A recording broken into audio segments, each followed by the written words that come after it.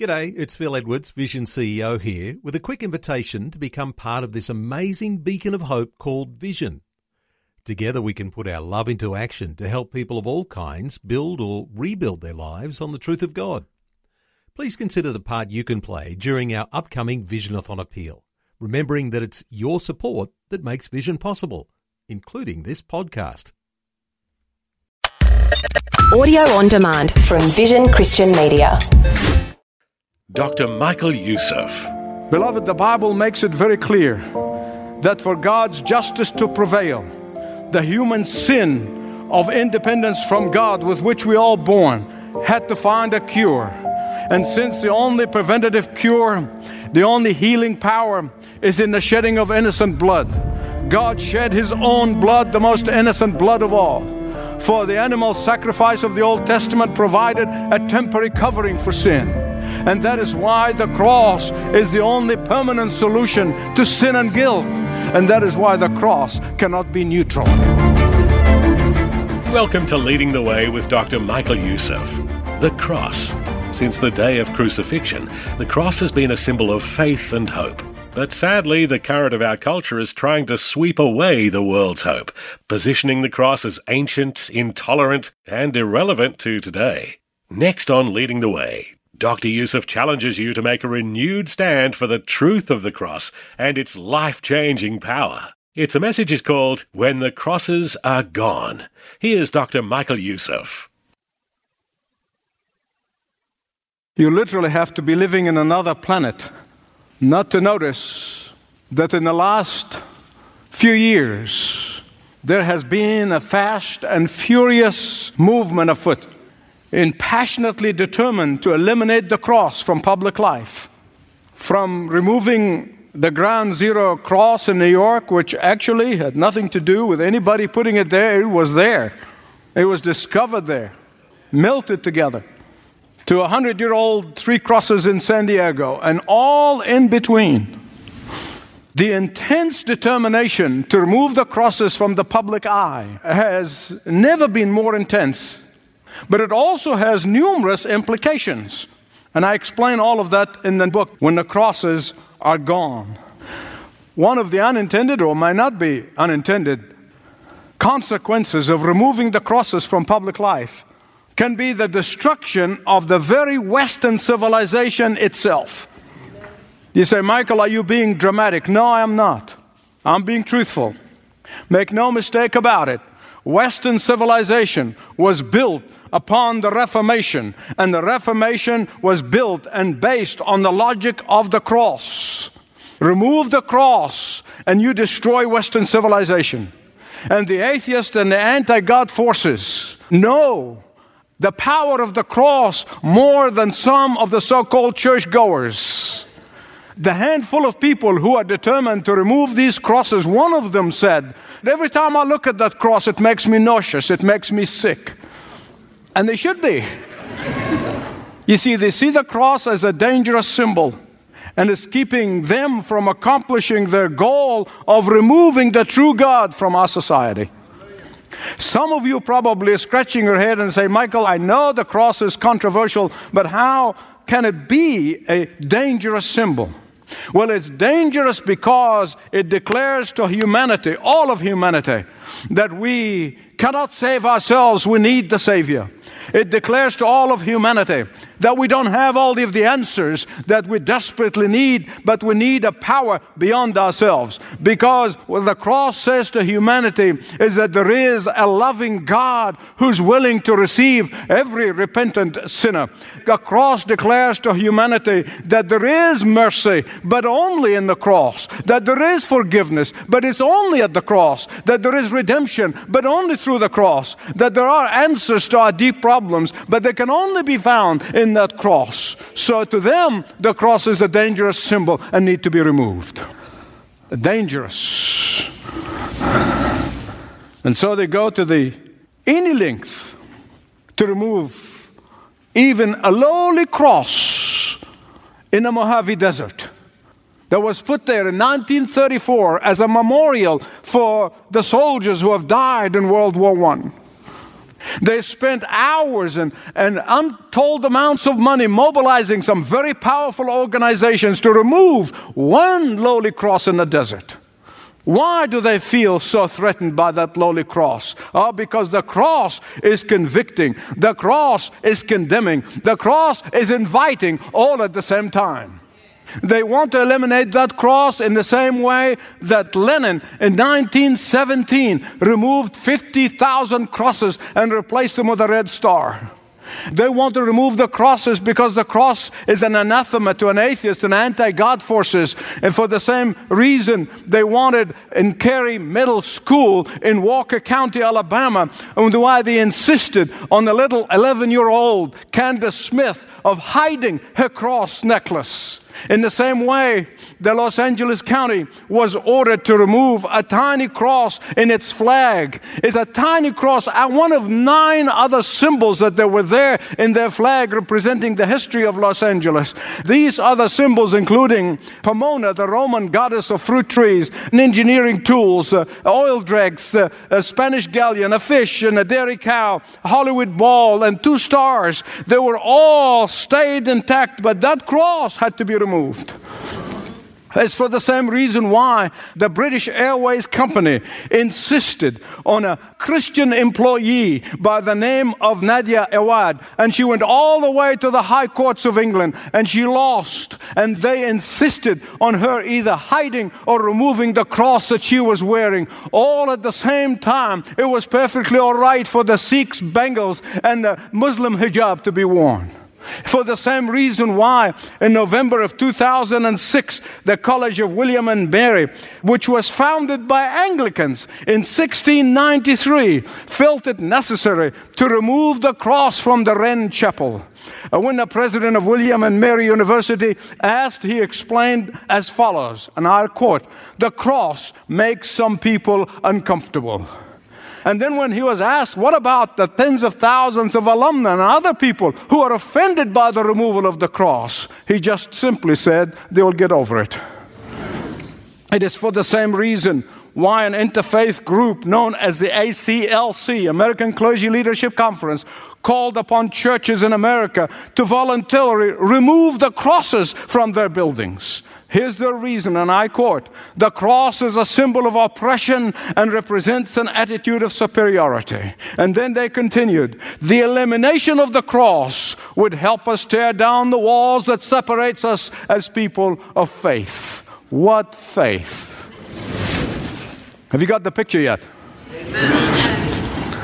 But the picture is not really complete until you understand, until you begin to comprehend why so many called evangelical churches are voluntarily either removing the crosses from their building or not putting them on new ones, naively thinking that the cross may keep some people from coming into their churches.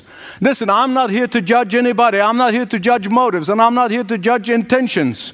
But whether they know it or not, they are accommodating to the anti-God forces in society.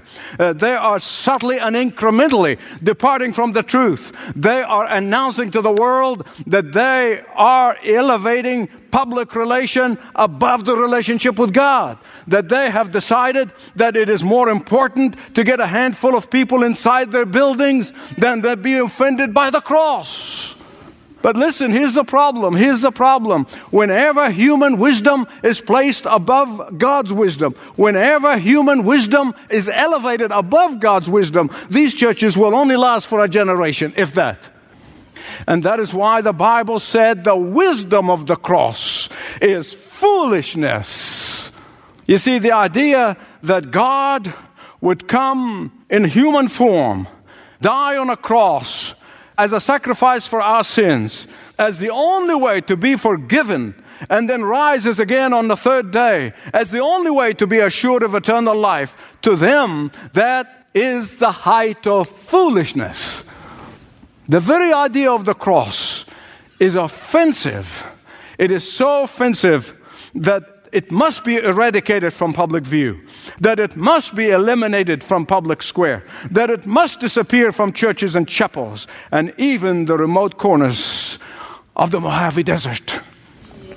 Here's what the Word of God said. 1 Corinthians chapter 1, verse 18. For the message of the cross is foolishness to those who are perishing. But for us who are being saved, it is the power of God. Let me give you a homespun translation here. I'll give you a Yusuf translation.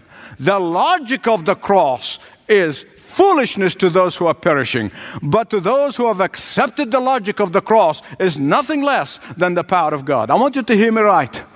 There is no symbol in heaven or earth that is more powerful, that is more confronting, that is more inviting than the cross of Calvary.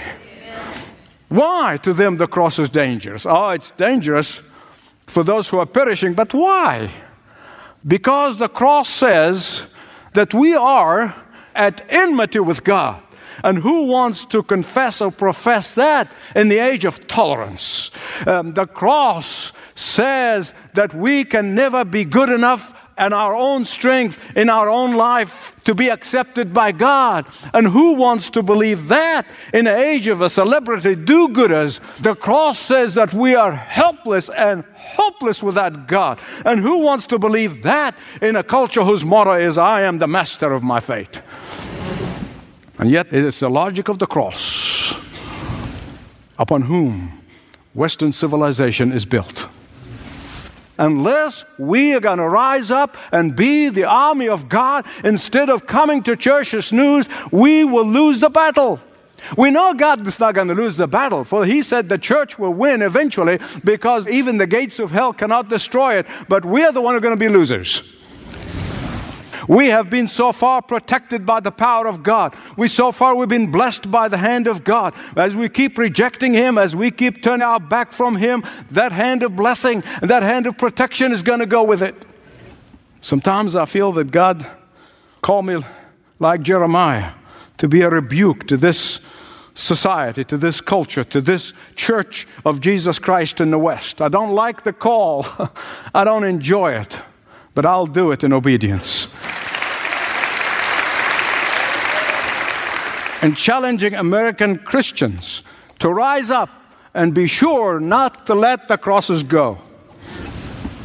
The logic of the cross declares that I'm a sinner and need the Savior. And that only then, when I come to that realization, that I can go from despair to hope, from death to life, from doubt to faith, from guilt to peace, from shame to righteousness. And that is the message of the cross. And all of that is not because of anything we have done or able to do, but because of what He did on that cross 2,000 years ago. I want you to hear me right. According to the human logic, the idea of being saved only by the cross is absurd. And that is why the cross makes them uncomfortable. And they want to remove it from public life. The truth is, the cross meant to make people uncomfortable. Did you get that? Yes. It is meant that way. Uncomfortable until they embrace the meaning of it. The cross meant to be offensive until they accept its offer. The cross meant to be disturbing until they receive its peace. The cross goes against the grain of human pride, and it will rub pride raw until that pride is surrendered to the one who died on that cross. Removing the crosses from public eye gives them a false sense that they are the masters of their fate, that they are the captains of their soul, that they are capable of saving themselves, that they can have hope without salvation, that they can find meaning in life without God. But here's the truth. Here's the truth. The truth is, life will never have meaning until we embrace the God who died on that cross. It's amazing, the Latin word for cross is crux, C-R-U-X, which is really a wonderful word. For the cross is the crux of the Christian faith. Remove the cross and you have gutted Christianity. Remove the cross and you have eliminated the essence of the Christian faith. Obliterate the cross, and you have surrendered to the evil forces of man-made religion. And that is why they want to obliterate it from public eye. Whether it is in the Soviet Union or through the ACLU or by college presidents or even some misguided Christian churches. They will eliminate the crux of the Christian faith as it is revealed in the Scripture. Here's the tragedy. The tragedy is there are severe consequences. There are severe consequences, some of which we have not yet felt or experienced. But make no mistake about it. It is coming. It is coming. If we remain silent, if we remain neutral about the cross, the consequences, not our generation, is going to be severe. Unwittingly, we are committing cultural suicide. And you see, when you see Christians on television, in the Middle East, in Pakistan, in Africa, in China, clinging and holding that cross for which they're willing to give their life, it tells you that they know the power of that cross. Something that we in the West need to wake up to. Sadly, while people elsewhere are ready to die for the cross, American churches voluntarily removing the crosses. Back in 2004, Caldwell Memorial Presbyterian Church in North Carolina was having a shortfall in its budget. So they've decided to lease their building to an Islamic school. The Islamic group demanded that the church removes the crosses. Tragically, the church agreed, and they took down the crosses and turned their facilities to the indoctrination of the young souls in the tenets of Islam. But just before you say, well, that is a liberal denomination, let me tell you something else. Give you another example of what is happening in so-called evangelical churches. In Spring Lake, Michigan, there was a church called Christ Community Church. Christ Community Church. That church one day decided to change its name. So they called themselves C3 Exchange. Not only that, not only took the name of Christ, but they bought a crane and they removed the cross from their building. Listen to how Pastor Ian Lawton explained it away. He said, our community has been a really open-minded community for some years now. We have had a number of Muslim people, Jewish people, Buddhists, and atheists. In our community is a place where people can come and exchange ideas. No wonder. Jesus said in Matthew 10:38, the cross has its own stigma associated with it.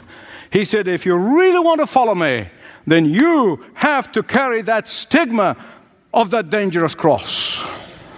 Beloved, the Bible makes it very clear that for God's justice to prevail, the human sin of independence from God with which we all born had to find a cure. And since the only preventative cure, the only healing power is in the shedding of innocent blood, God shed His own blood, the most innocent blood of all. For the animal sacrifice of the Old Testament provided a temporary covering for sin. And that is why the cross is the only permanent solution to sin and guilt. Animal sacrifice reminded people of their sin, but only the cross permanently removed the wages of sin. And therefore, we are helpless without the cross. We are lost without the cross. We are loveless without the cross. We will experience anarchy and chaos in our society without the cross. And that is why the cross cannot be neutral. Amen. It cannot be neutral. And you cannot be neutral about the cross. Listen to me. Those who have rejected God, the tiny minority in our society, and we love them, of course, like we have to love everybody else. If I did not love the enemies of the cross, do you think I'll spend so many waking hours planning and strategizing and working with leading the way to take the gospel and the message of the cross to all the people who hate Christ? We love them, and we want to give them the greatest treasure that we've ever had, and that is the cross of Christ. But people who have rejected God, they know better than Christians that the cross cuts both ways. They know that it will either bring you peace or make you angry. It will either save you eternally or condemn you eternally. The cross will either reconcile you to God or be a witness against you in the day of judgment. The cross will either cleanse you from sin or remind you of your rebellion against God. The cross will disturb the psyche. The cross will trouble the soul. The cross will force you to make a decision. And that's why they want to remove it from the public eye. They'll never bother with the Sikhs' turbans and the Muslims' crescent and all the other religious symbols. That's not important to them. The cross is, because they know it disturbs those who have rejected God's only plan for salvation. It angers those who have refused to believe in the one who died on that cross and rose again on the third day. But I think it would be tragedy if there was somebody here who had not embraced the cross of Christ with all of its meaning, who have never experienced the power of the cross. It would be tragedy if there's someone who has been neutral toward the cross. Today you can come to Christ of the cross. Of course you know that the cross is just a symbol. Powerful symbol, but it's a symbol. It's just a symbol. And the meaning of that symbol is found only in the one who paid the wages of our sin by shedding his blood on that cross. And you can come to him now so that he may set you free. You can come to him now so that you may experience his forgiveness and help you discover your identity, discover meaning in life, discover joy and fulfillment, but above all, discover the assurance of eternal life with him in heaven. You're listening to Leading the Way with Dr. Michael Youssef and a message called When the Crosses Are Gone. There are many ways you can listen to this and other messages by Dr. Youssef. You can listen to the radio, watch him on television, go online, use the Leading the Way app on your smartphone or tablet, or stream or catch up through our podcasts. And you can also ask your smart speaker to play content. Learn more about all of these at ltw.org. When the Bible speaks of fearing the Lord, it means that we live in profound reverence to the Lord. It means that our desire and our longing is to be obedient to him out of gratitude and out of thanksgiving, not out of terror.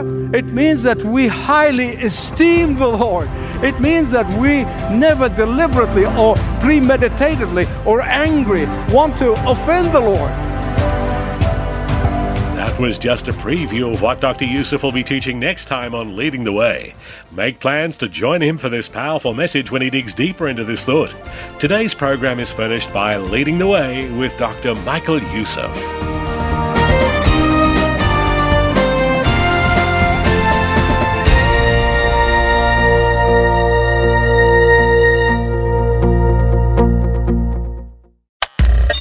Thanks for taking time to listen to this audio on demand from Vision Christian Media.